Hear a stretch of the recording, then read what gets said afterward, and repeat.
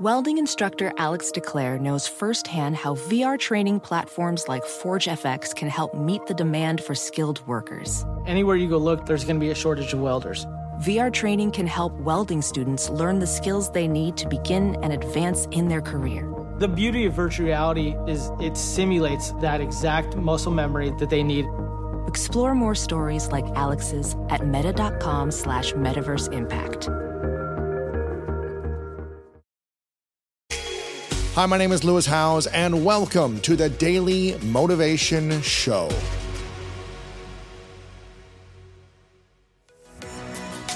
I firmly believe that taking charge of your mindset allows you to be in the driver's seat of your life and unlock your potential. And that's why I'm thrilled to share that my new book is out right now. It's called The Greatness Mindset. In it, you'll learn how to build a plan for greatness through powerful exercises and toolkits designed to propel your life forward. This is the book that I wish I had 20 years ago. It's everything I've learned in the last decade with the research and the science to help you unlock your mind. Make sure to go to lewishowes.com/2023mindset to pick up your copy of my book, The Greatness Mindset, today. How do we understand the strength of someone's character, whether they're toxic, whether they have high values, besides this, the things that we can see of like, okay, they broke their word or they're negative or things like that? How do we really determine someone's character? First thing you have to do to realize that determining people's character is the most important thing that you have to do in judging them.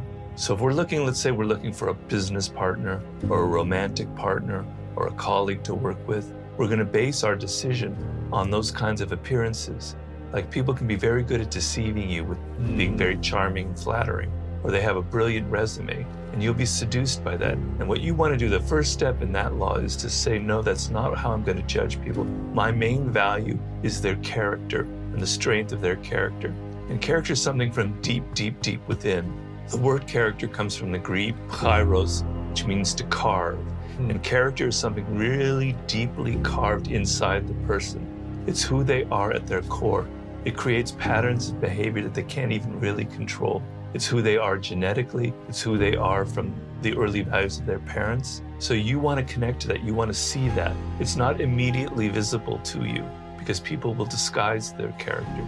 You want to see that and you want to value it more than anything else. And what you want are people with strong character. And what that means is they have an expression for metal. They call it tensile, where a metal is stronger if it can give a little bit.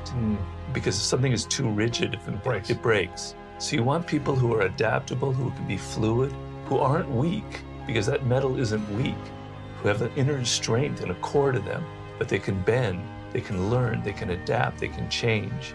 You want to see people who are empathetic, who know how to get along with other people. So if you have two people to choose and one has a glittering resume, but the other person understands human nature and is superior in a social sense and also has a good work ethic, you choose that other person. You don't choose necessarily the person with that glittering resume.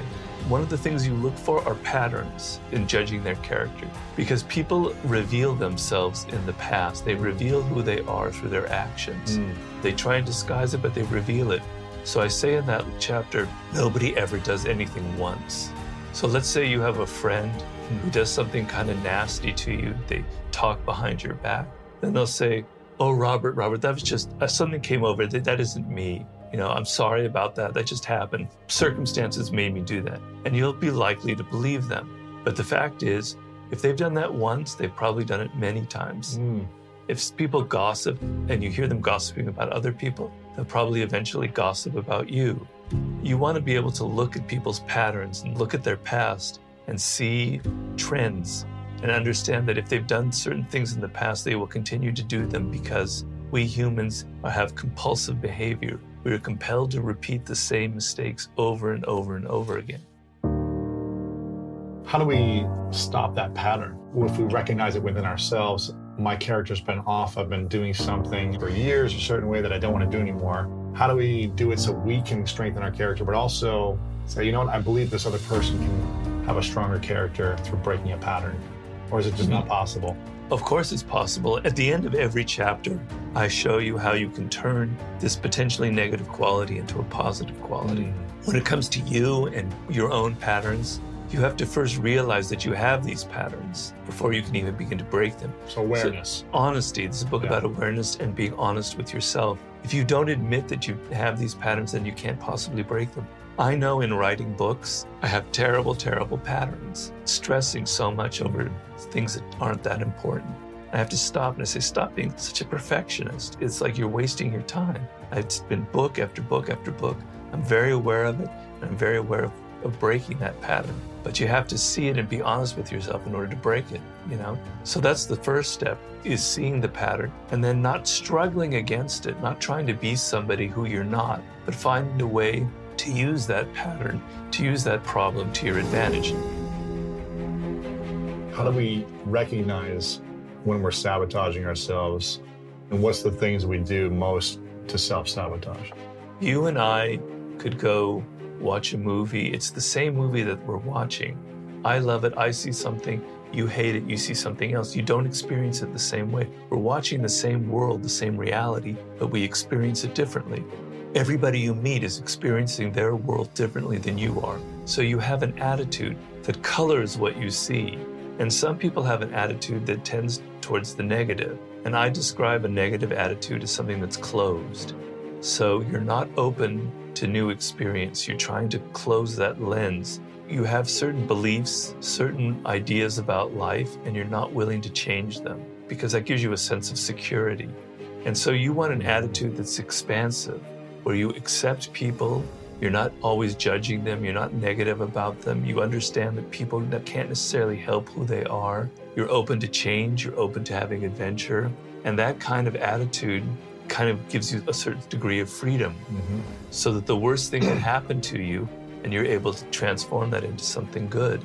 If we have a setback or a failure in life, which is inevitable, do we do one of two things? Do we analyze ourselves and see what we did wrong and how we could change ourselves? Or do we immediately look outward and blame other people? That person screwed me. Society doesn't like me. Because of these circumstances, I'm screwed and I can never help it. It's the world, it's not me. That's a self-sabotaging pattern of behavior. Because if you're always pointing fingers at other people and blaming them, you're never going to learn from your experiences. You're going to end up being quite bitter. We're not in charge of everything that happens in life. There are circumstances that are beyond our control. But a lot of what does happen to us is something that we are responsible for. There are amazing studies about the role of attitude and what happens to you in life. So they have this thing called the Pygmalion effect. Teachers who treat a student as if they are smart and going to do well, those students end up doing well.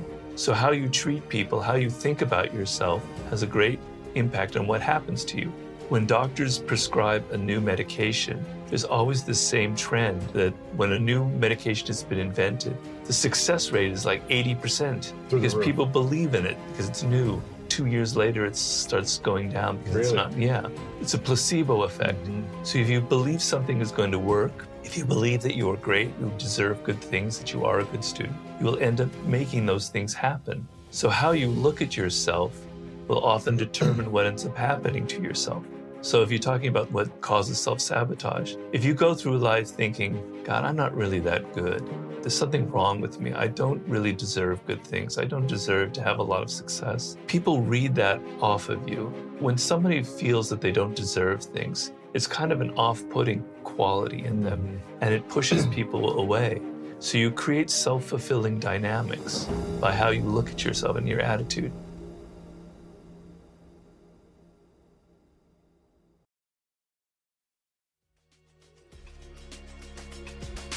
Thank you so much for listening to today's episode of The Daily Motivation, and I hope you have an amazing rest of your day. If you enjoyed this episode, make sure to click the link in the description. That will take you to the full episode of our main podcast on the School of Greatness. And if you are loving The Daily Motivation, please follow us over on Apple Podcasts and Spotify, and leave us a review over on Apple Podcasts right now. And if you want more exclusive content and ad-free listening experience, make sure to subscribe to our Greatness Plus channel on Apple Podcast right now. And if you want to get even more inspiration from our world-class guests and learn how to improve your life and take it to the next level, then make sure to sign up for the Greatness newsletter and get it delivered right to your inbox over at greatness.com/newsletter. Again, have an amazing day, and I'll see you tomorrow with another episode of the Daily Motivation Show.